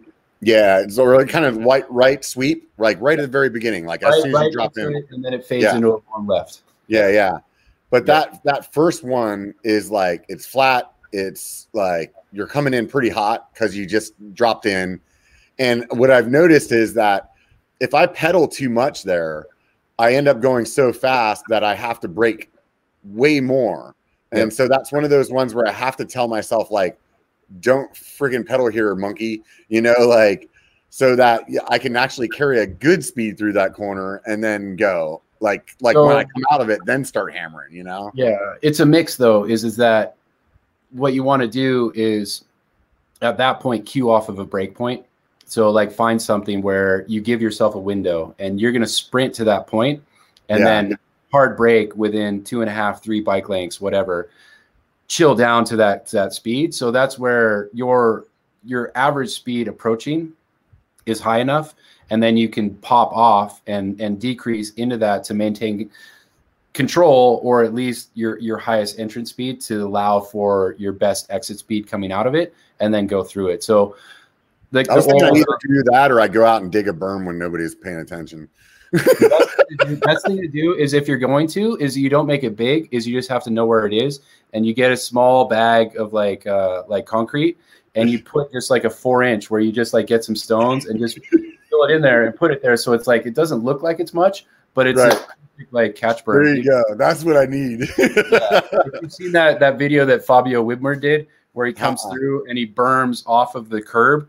He comes through and like sets this full like catch berm, and he catch berms off the curb. That's effectively that's what you're doing. But yeah, the things that catch people is break points going through.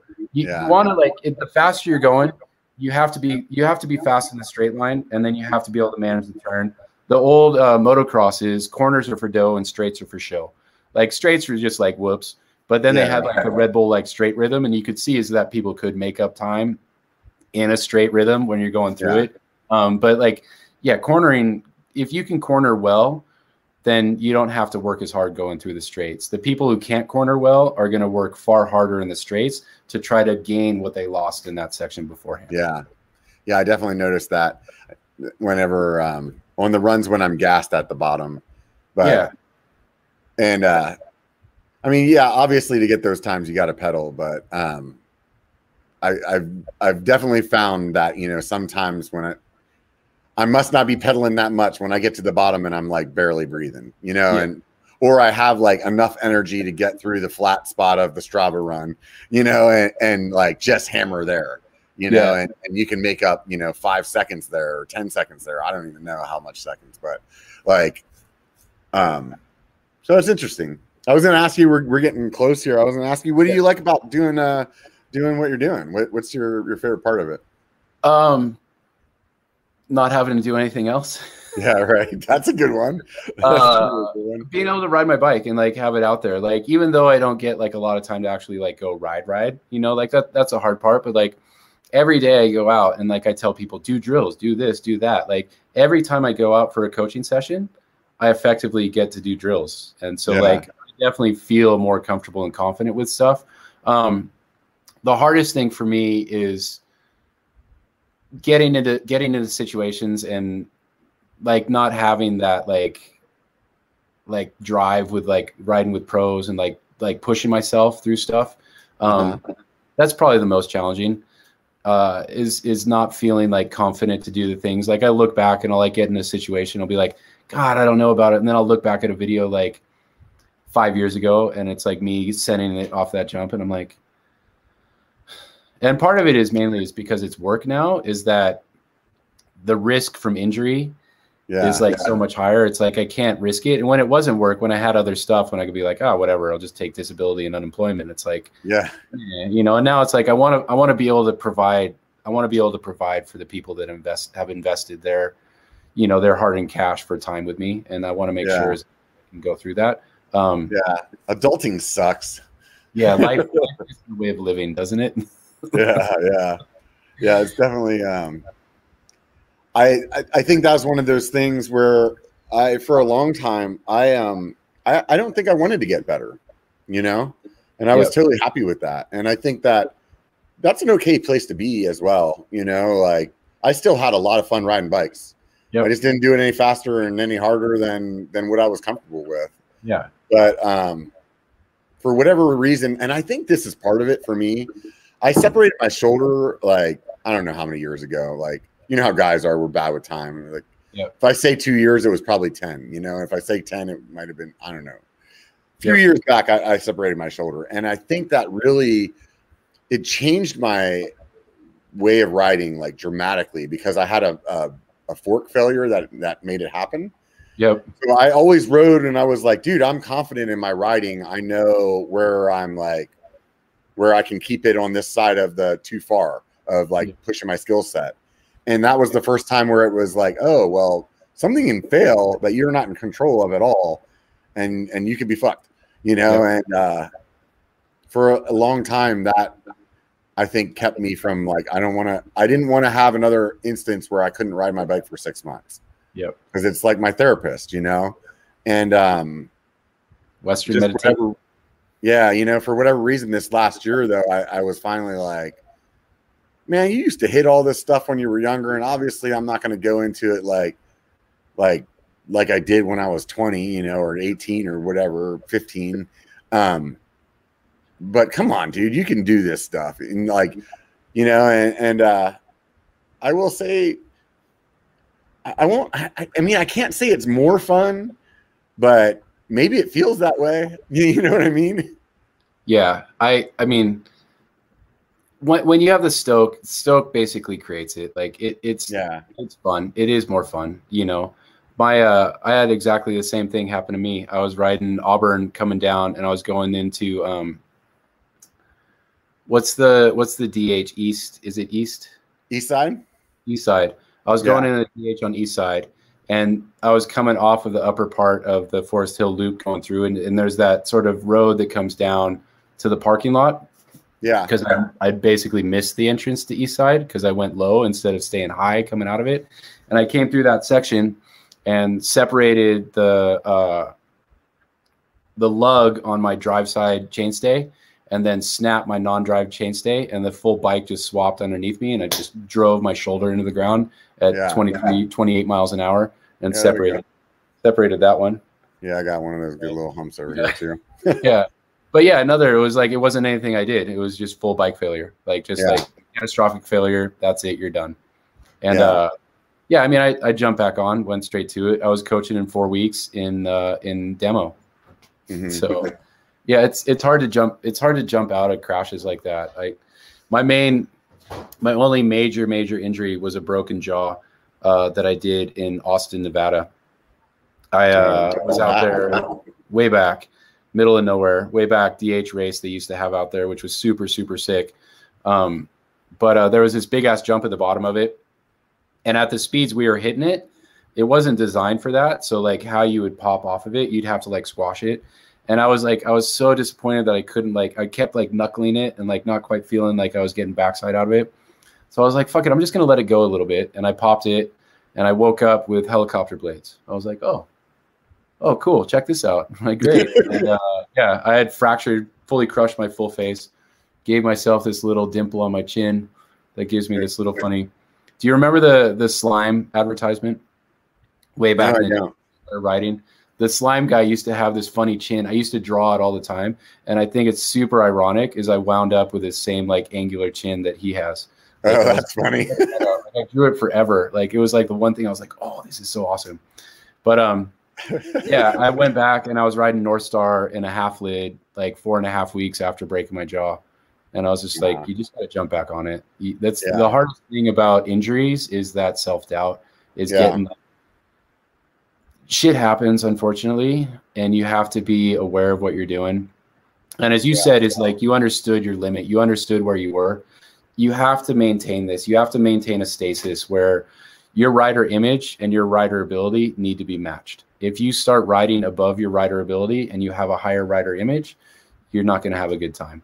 And so that's effectively what I'm trying to do with people, is give them a rider image and a rider ability that can be balanced, and to hopefully allow them to spend less time getting injured, and understanding what's happening if they do run into a crash, and hopefully they're able to react to it smoother, faster, and work through it. So, yeah. So what's the best way for people to hook up and just go to your website? Do you have like a contact form on there, or just like... Yeah, there's a contact form. There's a silly little pop-up. Oh, thank you for visiting. Sign up to emailer. Phone calls, emails, addresses are on there. They all come through. Facebook, Instagram, whichever. Right on. I'm not a YouTuber, so like I've gone through and checked my YouTube videos. I'm like, oh, that comment should have been responded to 2.5 weeks ago. So, as my business is coaching, I don't spend a lot of time in those. But yeah, email's the best. asingletrackmind.com for more information. Dylan at A Single Track Mind, Amy at A Single Track Mind. That's my wife, and thankfully I have somebody that can manage for me, and I appreciate her, and I appreciate her being a mother to my great family. All right, happy Father's Day, dude. Happy Father's Day, exactly. Yeah. Thanks for spending your time out here with me, drinking beers in the garage, right? It's what I would do anyways, and it's like the one day that I actually get like, I can actually like do it without having somebody be like, "Is that all you're gonna do today?" And it's like, come on, it's Father's Day. What the fuck else am I gonna do? Right? That's what I'm supposed to do. Yeah. And it was awesome to be able to spend time with you. And yeah, dude, I'd love to someday check out your trail, give you input, or say, yeah, high five, that's awesome. And believe me, dude, if you want to come down this way, let me know. I'll head up with you. I rode there today though. Yeah. And it is freaking hot as balls down here right now. Yeah, it is not a good idea. Yeah. So if you're busy until like November when it starts raining, that'd probably be great. Yeah. Perfect. I joke is that it's called swalls. Yeah. Swalls. Sweaty balls is swalls. It's swalls hot. It's definitely swalls hot. Yeah. It is rough today. It was one of those days where you're like, why am I even out here? Like, really? Like I should have drank more last night. So I was like so hungover I wouldn't go out today. Yeah.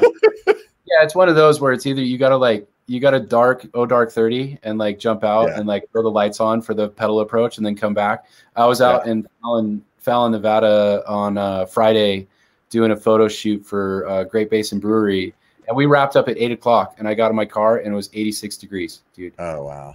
Like we started at 5:30. I left at 8:00, and it was literally 86 degrees at that point in time. It was just like, oh my God, I couldn't imagine what it was going to be after that. Like I grew up in the foothills, and like heat doesn't really bother me. I'm like, yeah, this is uncomfortable. More for me is like, I know that other people can't deal with it. I'm like, ooh, this is probably bad. And I forget that sometimes. And it's like trying to manage people while you're coaching is like, just because you're happy doesn't mean they're happy. Yeah. I'm not too bad with heat. I'm more of a, like, I'm horrible at being cold. Like I turn into like 100% bitch as soon as I get cold. Heat, I'm not too bad with, as long as I have water though. That's the thing is like, if I run out of water in the middle of a ride, I lose my shit. I start like, the anxiety monster just comes in with like a whole freaking boatload of whatever he does, you know? It's just like, throws it down heavy. Yeah. So, do you watch YouTube much? Like I do. Yeah. So I always ask people at the end of the show, and it doesn't matter if it's like mountain bike related or not. I always ask people what they watch on YouTube because it's interesting to find new channels. And so is there, what are you into? Ridiculousness. Ridiculousness? Yeah. Oh, I think don't they have a TV show though? It's a TV show. Rob Deerdick and I've seen that TV show. Green. Yeah. So they have a YouTube channel too? They just put all their videos on YouTube. Whatever. Okay, I'll have to check it out. I'll spend so much time watching that. Yeah. I mean, I'll go through it. Like as a coach, I basically watch every other coach's videos as I go through. So I'll watch X rider X, but I'll watch Joy Bike. I'll watch Phil Komet's Skills with Phil. I'll watch Burn Pete. I'll watch Kyle and April. Through. Kyle's really good. I like him a lot. Yeah. I mean, like it's cool. He's not a coach. I'm gonna say like he's a really good rider, and like his understanding of it works, but he's a pro, and like the shit that he can do is a lot of it is just that training. He's good. I think it's funny is that for me, a lot of the clientele will see that and they'll be like, oh my God, it's so amazing. I'm like, April is an actor.